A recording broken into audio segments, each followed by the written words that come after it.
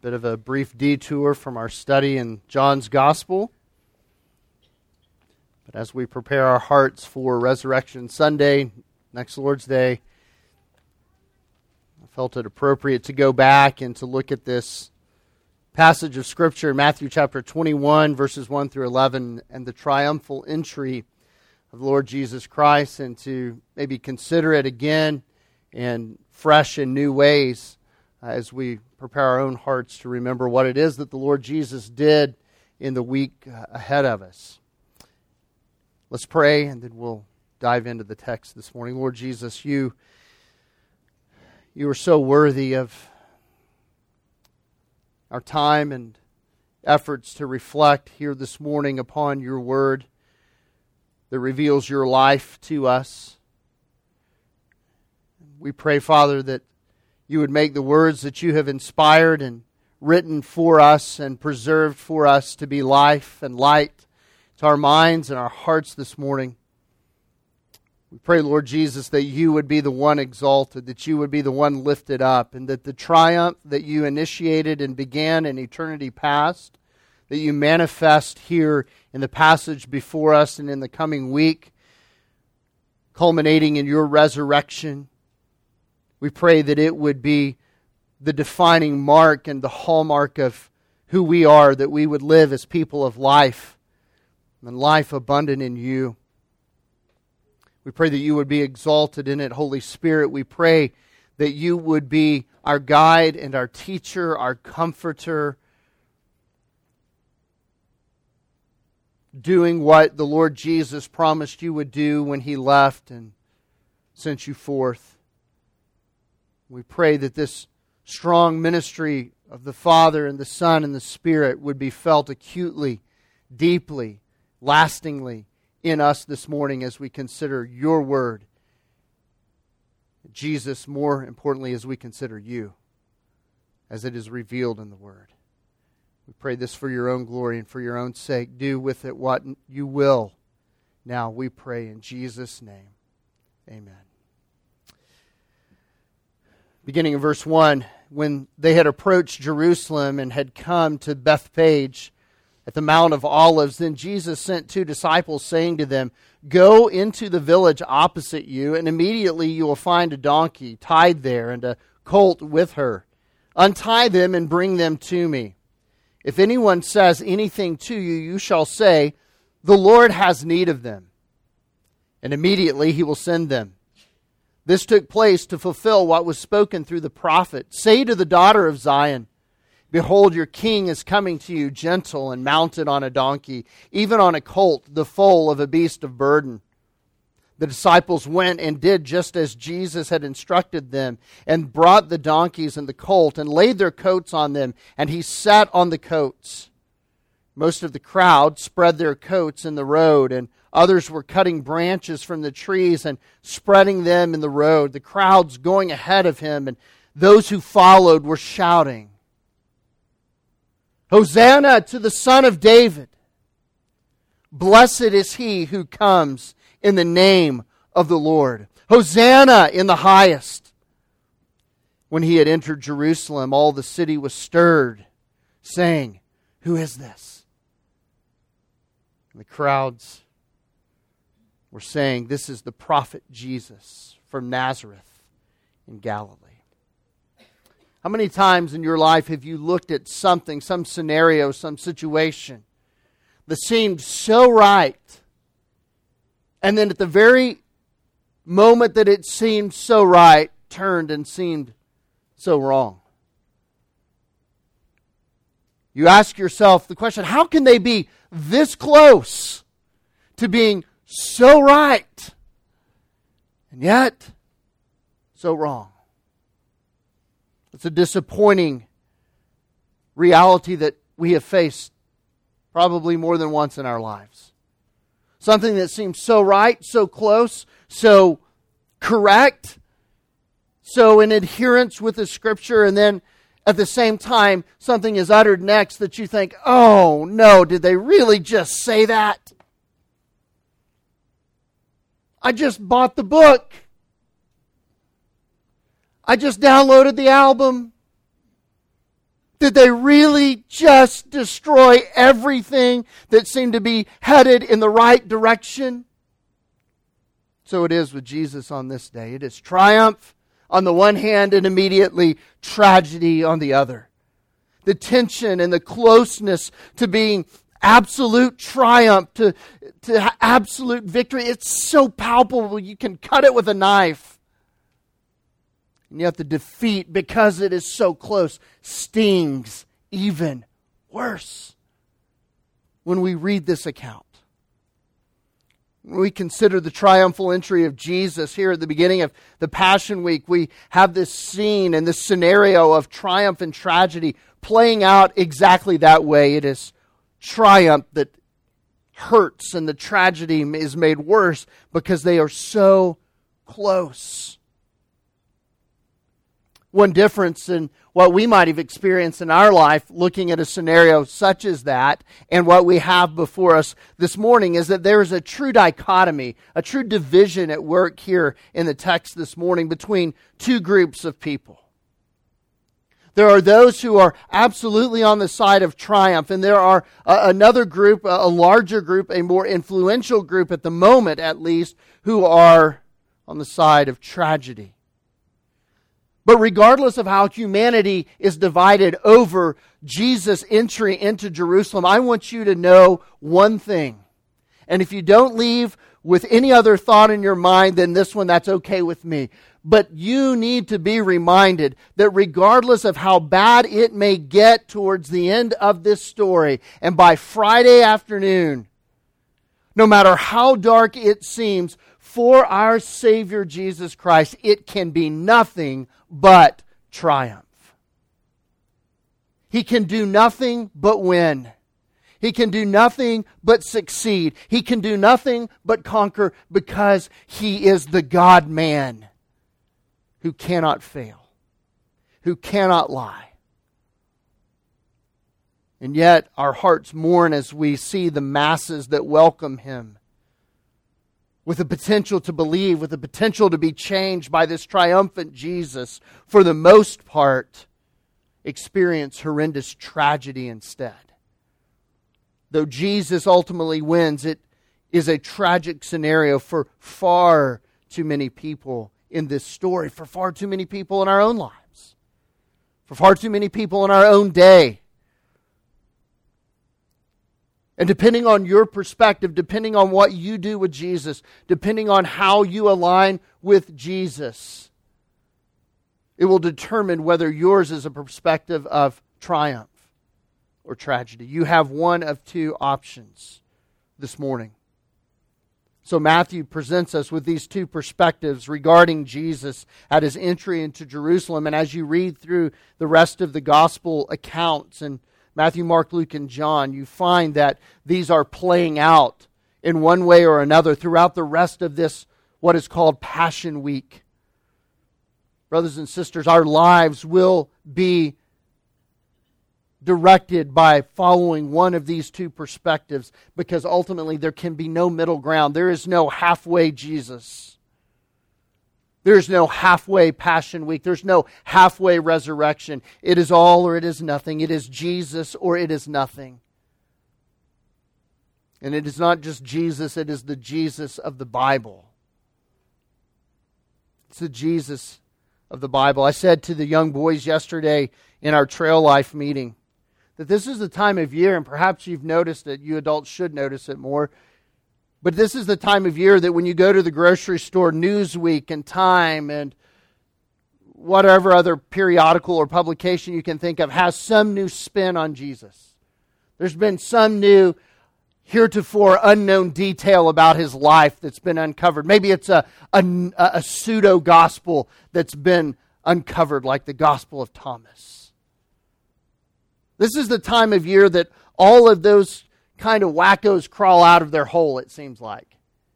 And they start promoting all of these unsound and unbiblical and untrue accounts of Jesus. I would say to you, your perspective must not only be the perspective of triumphant Jesus, it must be the perspective of triumphant Jesus from Scripture alone.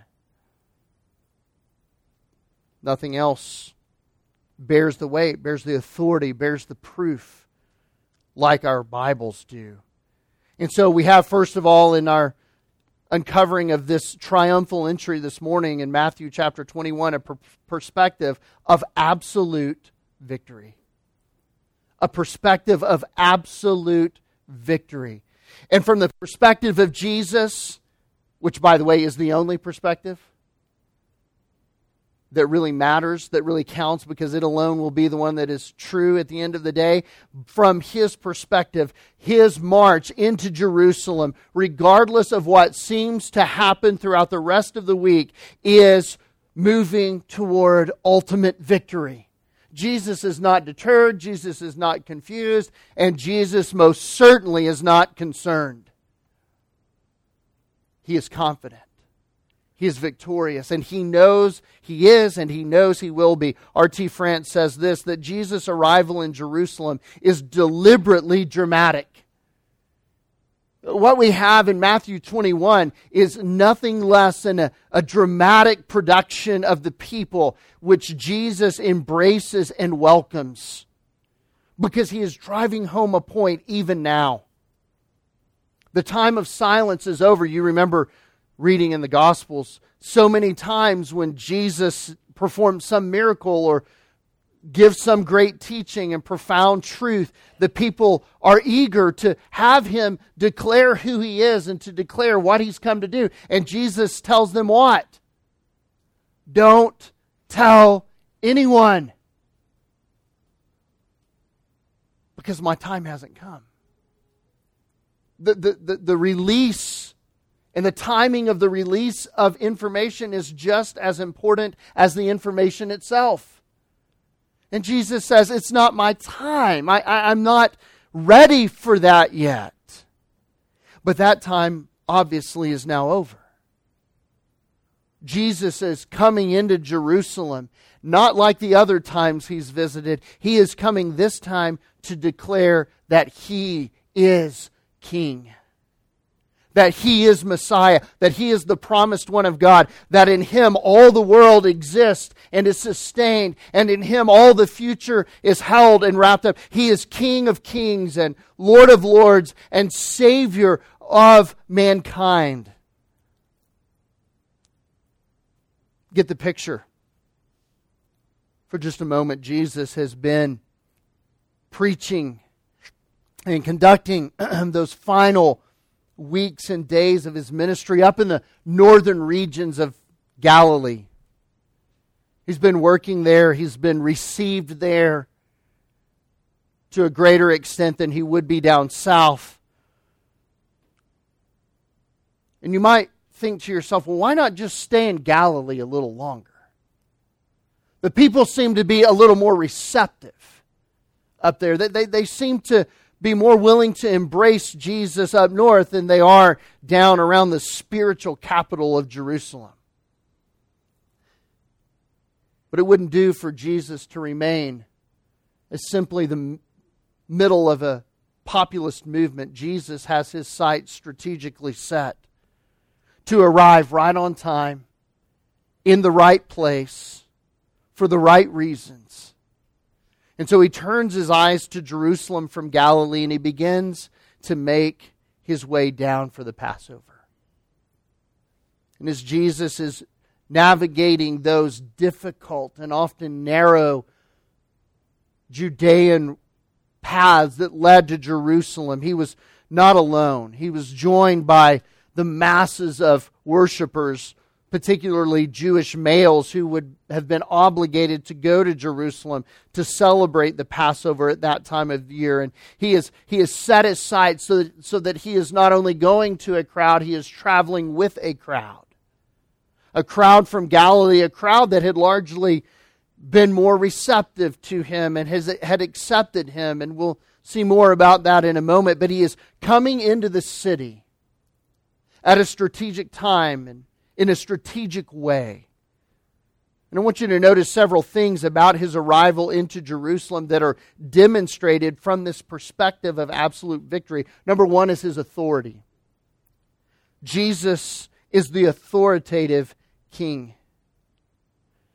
If nothing else is clear, this is clear as Jesus lays out the terms of his final week in this life. Jesus is not being dictated to by anyone. Jesus is dictating the timing to everyone. Why? Because he is sovereign. Our Jesus is not an impotent, weak, effeminate man as maybe Renaissance art tends to paint him. He is strong, he is sovereign, he is authoritative, he is king, and he's coming to do his business. And you will comply. All the world will comply. Others had pushed him throughout his 3.5 years to go ahead and make it known who you are and make it known, but he wouldn't. Why? Because he wanted it done on his own terms, to demonstrate his authority and to demonstrate his power. And in doing so, Jesus shows that he is authoritative, but he shows that he is authoritative in a very specific way. And what way is that? He shows that he's authoritative by basing everything he does on the authority of Scripture itself. I've said it before, let me say it again. Jesus was no rogue rebel doing his own thing. Jesus was concerned to do everything that he did according to the Scriptures. And so even Jesus' final week and even the way he comes in to Jerusalem is rooted and grounded in the authority of Scripture. Zechariah chapter 14 verses 3 and 4, so many years before, had prophesied this. Then the Lord will go forth and fight against those nations as when he fights on a day of battle. In that day, his feet will stand on the Mount of Olives. Where is he coming from? Matthew chapter 21 verse 1, he is coming where? Onto the Mount of Olives. And in that day, the Mount of Olives will be split. And again, this has an already, but not yet element to the prophecy. There is a day coming when Jesus will return to that mount and usher in his final victory. And that mount will be split in its middle from east to west by a very large valley, so that half of the mountain will move towards the north and the other half towards the south. Jesus is coming in on that historic ground, on that historic mount, as Zechariah had said he would. It's symbolic. It's a picture of what is now present and yet still to come. The authoritative king. The one who can split mountains as well as speak mountains into existence has come. He is here. I don't know. It's not recorded for us to know what was in the minds of the people that day. Did they understand the significance of the very direction that Jesus was entering? Did they get it? Did they see the prophecy fulfilled? We don't know. But we do know it is prophecy fulfilled. We do know that Jesus is coming to demonstrate his sovereignty. He is determined, not deterred. And he is there to demonstrate his authority that will literally eventually divide mountains. Now, what comes next is actually comical in the theological world. Because when you read commentators, especially commentators that don't have a view of the Scripture like we believe you should have, to take it literally, they start doing all kinds of funny tricks. And I'm in my office thinking, I must have gone to the wrong building. I'm at a circus, because they're doing somersaults and gymnastics to try to explain everything away that comes next in the passage. Notice what comes next. Jesus comes and he comes into the outskirts of Jerusalem, and he sends 2 disciples, saying to them, go into the village opposite you, which is probably Bethany. And there, immediately there, the details are specific. He says, immediately you will find a donkey tied there, and a colt will be with her. This is not like the TV preachers that say, I got a word from God. Somebody out there is sick. Well, that's brilliant. I bet you're right. Jesus says, no, you're going to go, you go into this village, and as soon as you get there, you look to this direction, and immediately there's going to be a donkey tied right there, and there's going to be a colt tied up with her. This is very specific. This is not, hey, I'm going to shoot in the dark, and I'm sure I'll hit something. And people try to explain away, well, surely there was some sort of prearranged meeting. Surely it's not what we really read. It's all an attempt to erode the authority of the Christ. But Jesus will not be eroded. Jesus will not be explained away. It will happen just as He said. Why? Because He is authoritative, and because He's basing His authority on the authority given to Him by revealed Scripture and truth. It goes all the way back to the beginning. Genesis chapter 49, verses 10 and 11. You remember that chapter is where Jacob is, and all of his sons are being explained, and all the 12 sons of Jacob are listed, and significant things are said about those men and those tribes that would come out of them. Listen to the words of Genesis 49, 10 and 11. The scepter. What is the scepter? It's a sign of authority, yes? The scepter shall not depart from Judah, nor the ruler's staff from between his feet, until Shiloh, or the peace of God, comes. And to him shall be the obedience of the people. Listen to verse 11.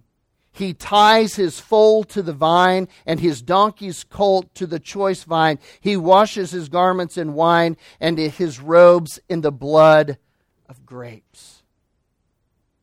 You can go to Revelation 19, and you can read a description of Jesus that sounds an awful lot like this.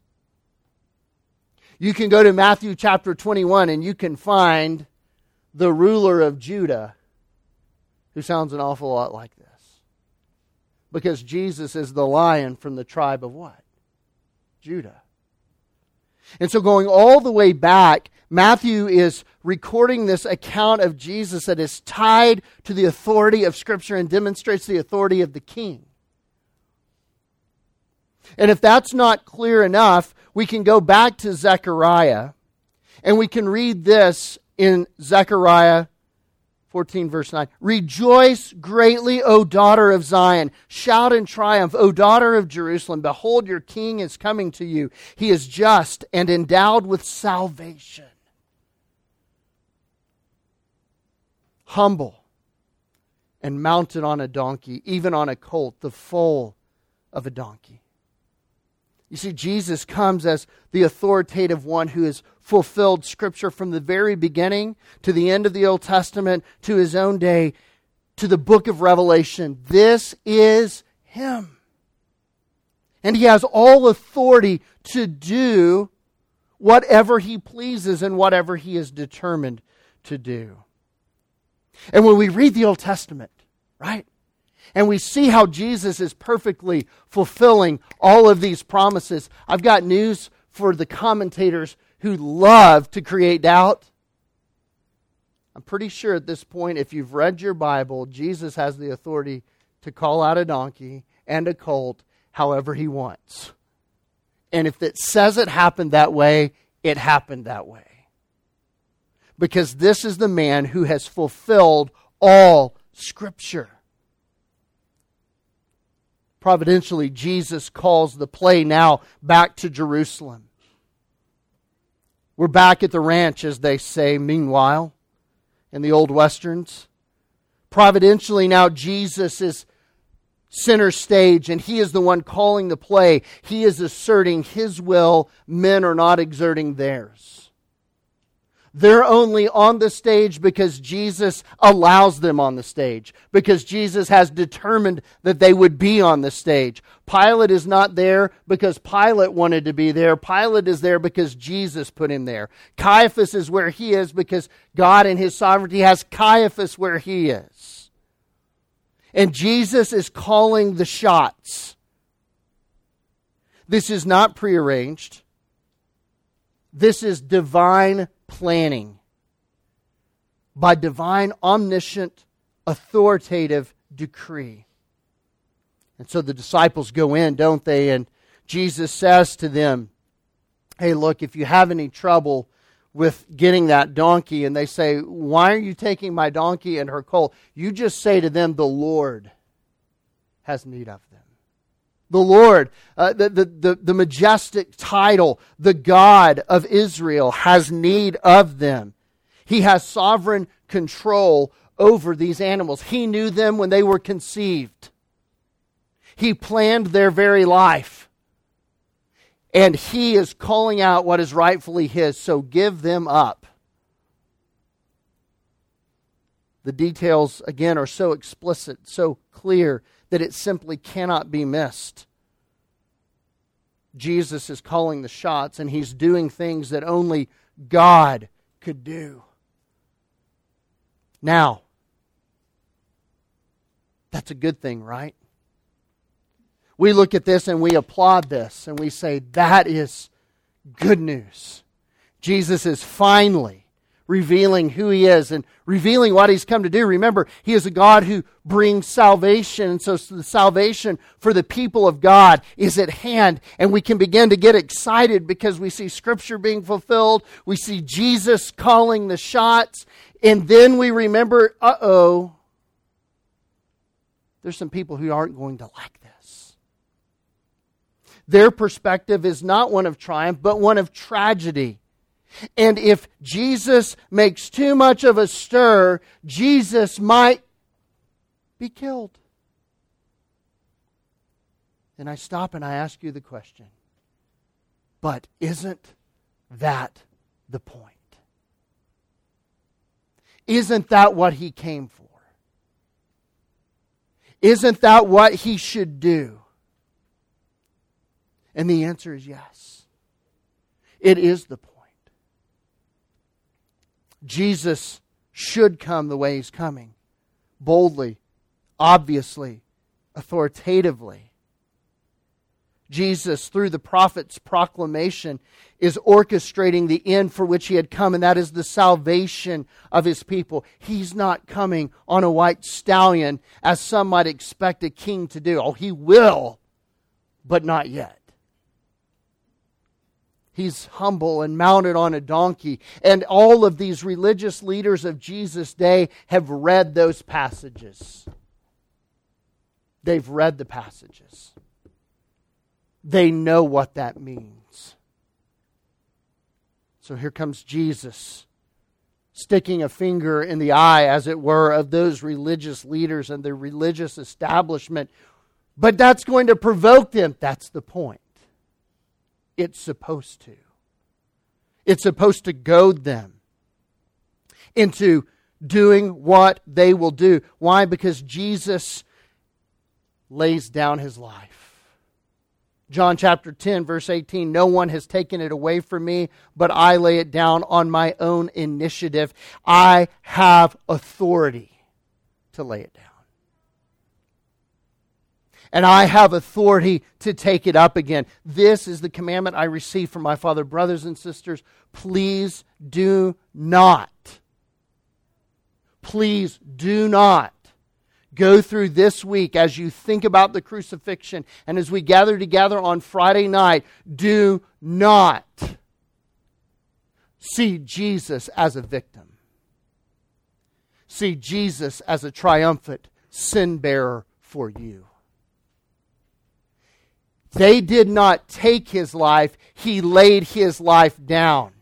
That is sacrificial. The other is accidental.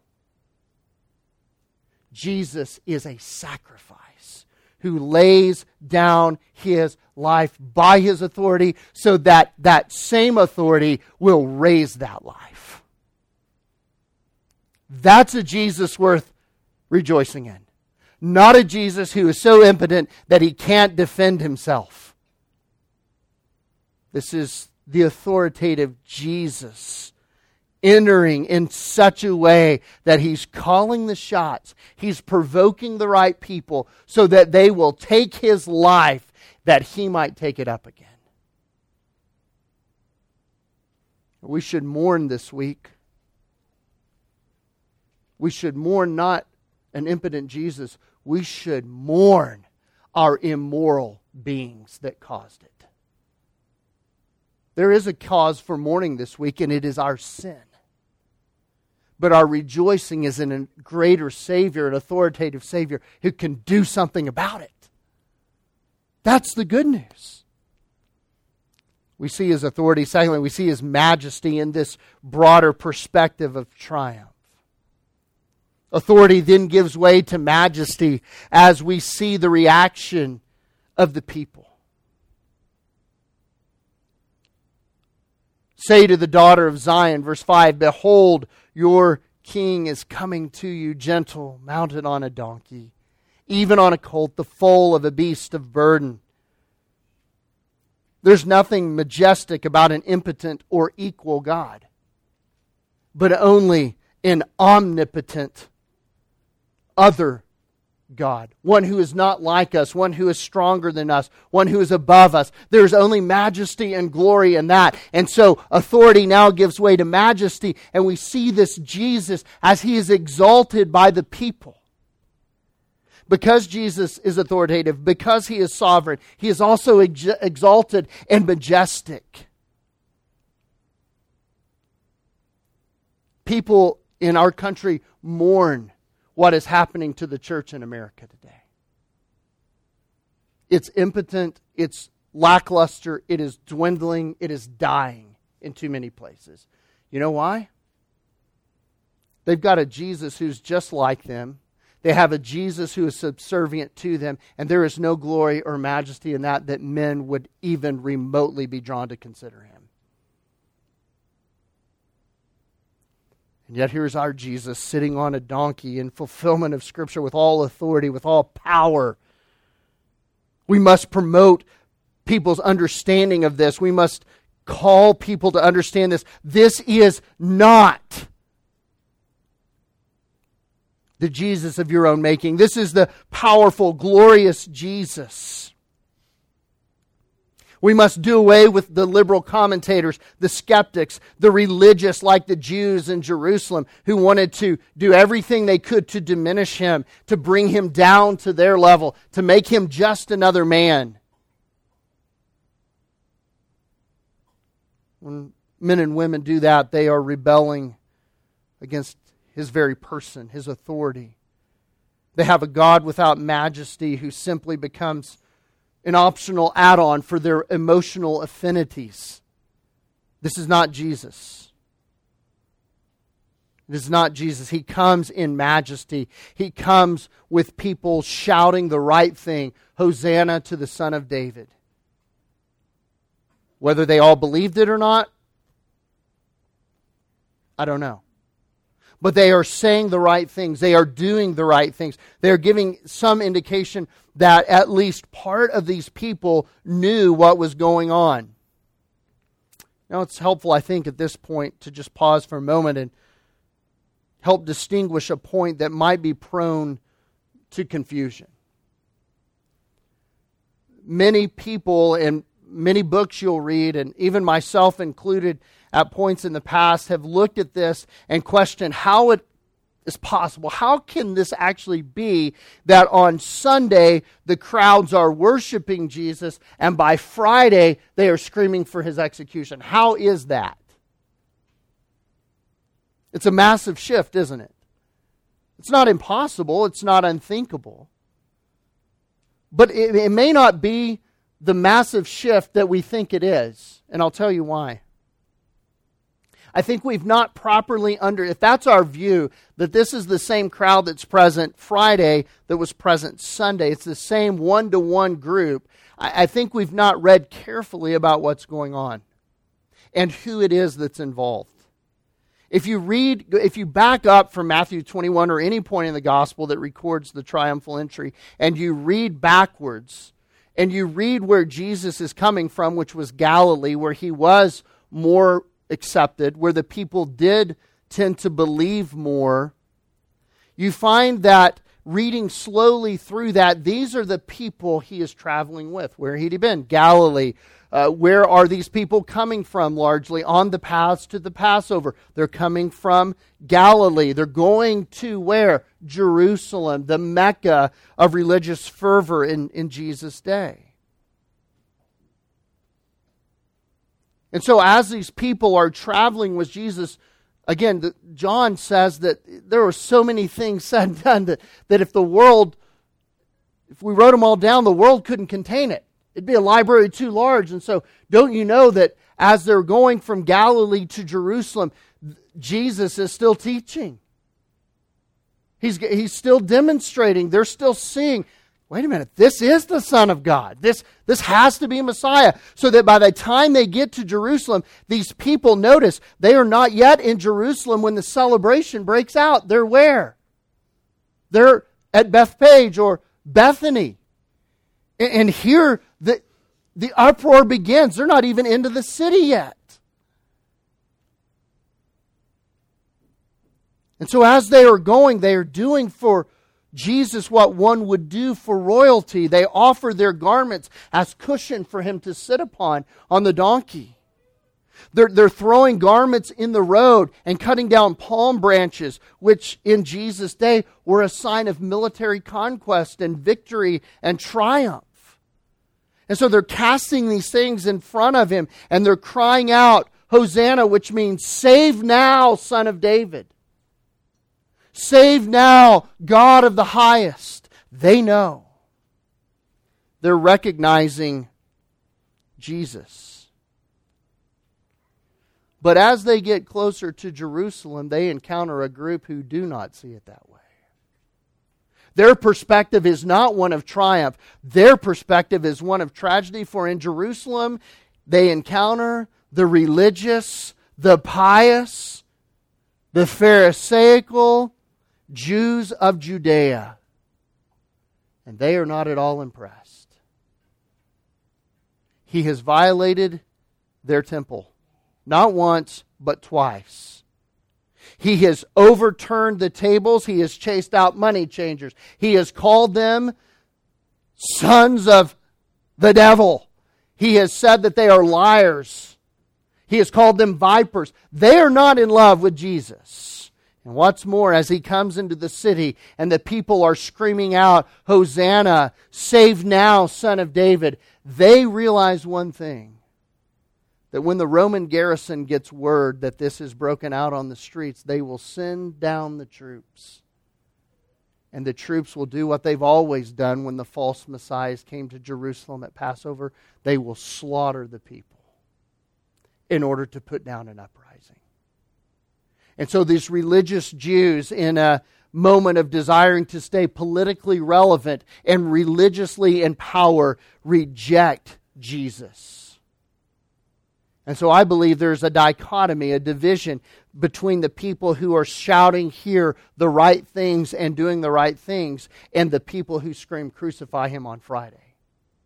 I think you have a believing group, largely of Galileans who accept what he has said, and a group of Judean Jews on Friday who are rejecting everything he has said.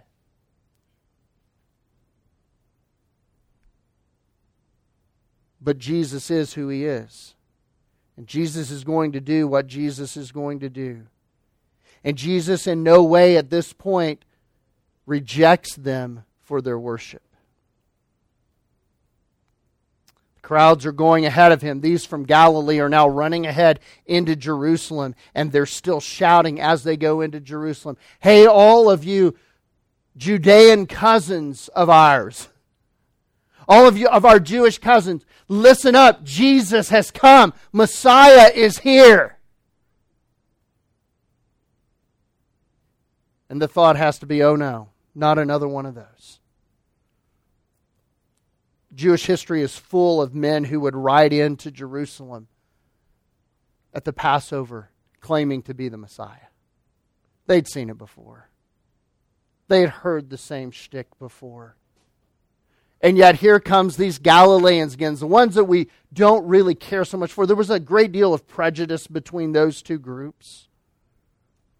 And here they are again shouting, Hosanna to the Son of David. Blessed is he who comes in the name of the Lord. Salvation in the highest. Sounds a lot like the angels in Luke 2, doesn't it? Glory to God in the highest, and peace on earth, goodwill among men. It's the same man. It's the same God. It's the same Jesus. He's there. And Jesus does nothing to stop them. And what occurs next is not unexpected in this growing crescendo as the crowd swells along the way, as they remember the people that He has saved, the dead that He has raised. By the way, which just happened previous to this with His friend Lazarus. They come right through Lazarus' hometown. In fact, the donkeys are probably taken from Bethany, where Lazarus lived with his two sisters, Mary and Martha. And so everybody remembers Jesus. How could you forget Him? And they're proclaiming His greatness, and Jesus is not telling them to be quiet any longer. And some of them become missionaries, and they run ahead of Jesus. Others are staying with Him. And He's receiving their praise in accordance with Psalm 118 to be a victorious Lord. O Lord, do save, we beseech you. O Lord, we beseech you, do send prosperity. Blessed is the one who comes in the name of the Lord. We have blessed you from the house of the Lord. Hosanna, save us now, Son of David. They're proclaiming the right things. They're proclaiming it from the right source, the authority of God and the authority of Scripture. The King has come and He has conquered, and He is leading His people in triumphant worship. That's what we read about Jesus in Hebrews chapter 2. I think one of the most encouraging passages in all of Scripture, Hebrews 2 and 3. Jesus became like His brothers and then turns and becomes the one who leads us in worship. Here He is doing the same thing. He is leading the people. Even though it means His death, He knows it does. He's the one instigating His own death. Jesus is still leading in victory. And we need to understand, brothers and sisters, and we need to proclaim that the way in which God defines victory is not the way we define victory. We need to tell the Church of Jesus Christ that God defines victory by the triumph and the reign of the King, not by cultural acceptability. You see, it would have been really easy for these Galilean Jews and Jesus Himself to have quelled what was coming on Friday by simply saying, maybe we miscalculated and we didn't think about this right. Let's try to find common ground. No. That's not it at all. Jesus doesn't define victory in acceptance or popularity. Jesus defines victory in His own way, and that is death that leads to forgiveness and being made right with His Father. These Jews in Jerusalem didn't quite see it the way the Galilean Jews did. They didn't want the scorn of the Romans out of fear falling down upon them. They didn't want the crass and crude and backward nature of those people who believe all that miracle stuff. They didn't want the lack of academic acceptance because they believed a carpenter from Galilee, not one who was from the school of the Pharisees, like them.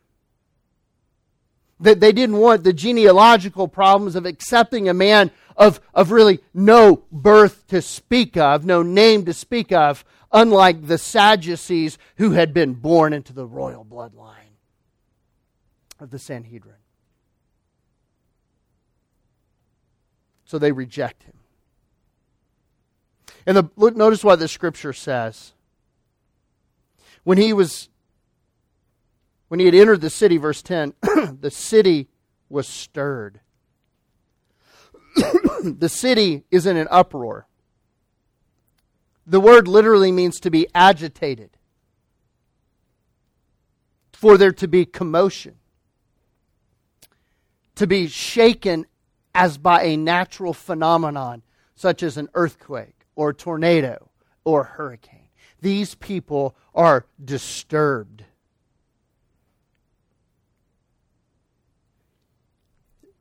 I want you to notice this. It didn't take until Friday to get upset. They were upset on Sunday. And it just grew throughout the week. Their rejection of Messiah, they are already upset. And they would be more upset by the end of the week as Jesus continued to teach and do what he was called to do. Tragically for them, it ushers in the perspective of absolute defeat. The perspective of Jesus and those who came from Galilee with him was a perspective of absolute triumph. Theirs would be a perspective of absolute defeat. The Jews in Jerusalem certainly expected a Messiah someday, but not one on a donkey, not one from Nazareth. Certainly not one who had not come up through the ranks of the religious establishment. They didn't want a king who was humble and meek. While they placated the Romans, they despised them. And what they really wanted, until they could get it, they would placate them. But what they really wanted in the final analysis was a man to come in with such military force that he would overthrow and destroy the Romans. That's what they wanted. That's what these Jews in Jerusalem wanted. They didn't want a Jesus who would simply get himself killed. What kind of Messiah does that? And oh yeah, by the way, we don't see an army with him. Where's his army? Where are his soldiers that he's going to take out the Romans with? This is just another man who's going to get us all killed. And so they turn on him. They commit ultimate treachery after their expectations go unrealized. From a human perspective, the events of Palm Sunday are like a powder keg sitting next to a bonfire that's out of control. It's just a matter of time. These people see that Jesus' entry will harbor nothing positive for them. They see it only as an opportunity for disaster. So they turn on Jesus, as we know. They cheer his crucifixion. Thanks, Josh. They cheer his death. They want him to be utterly defeated. And as best as they can orchestrate it, and as best they understand this paradigm of victory and defeat, they have him killed.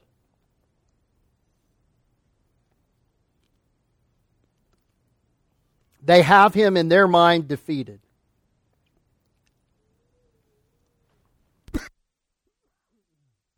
Garden on Saturdays. Not this time of year.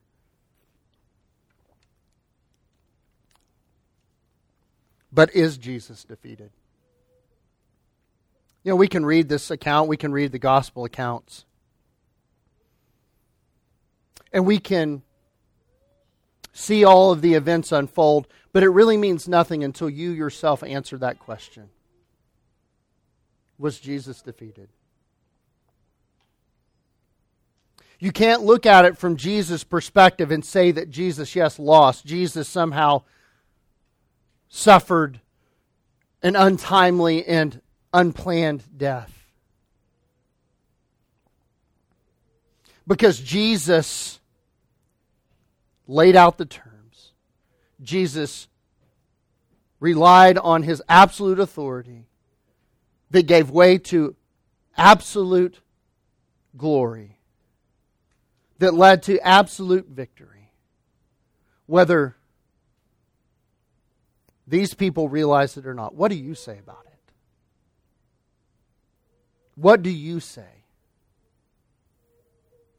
Jesus is king. Jesus is sovereign. Palm Sunday is a Sunday of victory. But it's not a victory in the way that the world sees victory. It's always hard when we look at the way the religious crowd tends to look at this week. It's such a week of emotional whiplash. Yay on Sunday. Not sure on Tuesday and Wednesday. Thursday we're getting scared. Friday we're in the pits of despair. And then Sunday, yay again. But according to Jesus, it was victory on Sunday, victory on Monday, victory on Tuesday, victory on Wednesday, victory on Thursday, victory on Friday, victory on Saturday, and ultimate victory on Sunday. You can't see it any other way from His perspective. Jesus wins every single time. Two perspectives, but only one is true. Which perspective will you embrace? Jesus came and Jesus died for your sin, to pay the penalty and the wrath that was poured out upon Him on the cross. You were supposed to be there. You were supposed to bear that punishment. But Jesus took it for you. Will you believe that He came for that victory, for the victory of paying for your sins? May God help us to believe. Let's pray. Father, thank You for Your divine plan that cannot fail. Thank You for victory, everlasting, ultimate victory that is ours through Jesus Christ. Even beginning on what we celebrate this day with Palm Sunday, the triumphal entry. Thank You, Jesus, for Your authority and Your majesty, Your victory. Cause us to believe that it was our sin that drove You down this path. But it was a path that You willingly embraced and executed for Your own glory, to redeem worthless sinners like me and like everyone who has ever lived. We don't deserve You. We don't deserve what You did, but we praise God and we thank You that You did it to make us acceptable in Your sight. You who are our King and our Redeemer. Bless Your word now to our minds and our hearts. Change our lives by it. Cause us to live as people with hope in the victory of Jesus. Even as we meditate on and contemplate all of the terrible events that will transpire in the week ahead. We pray this all for His name and His sake. Amen.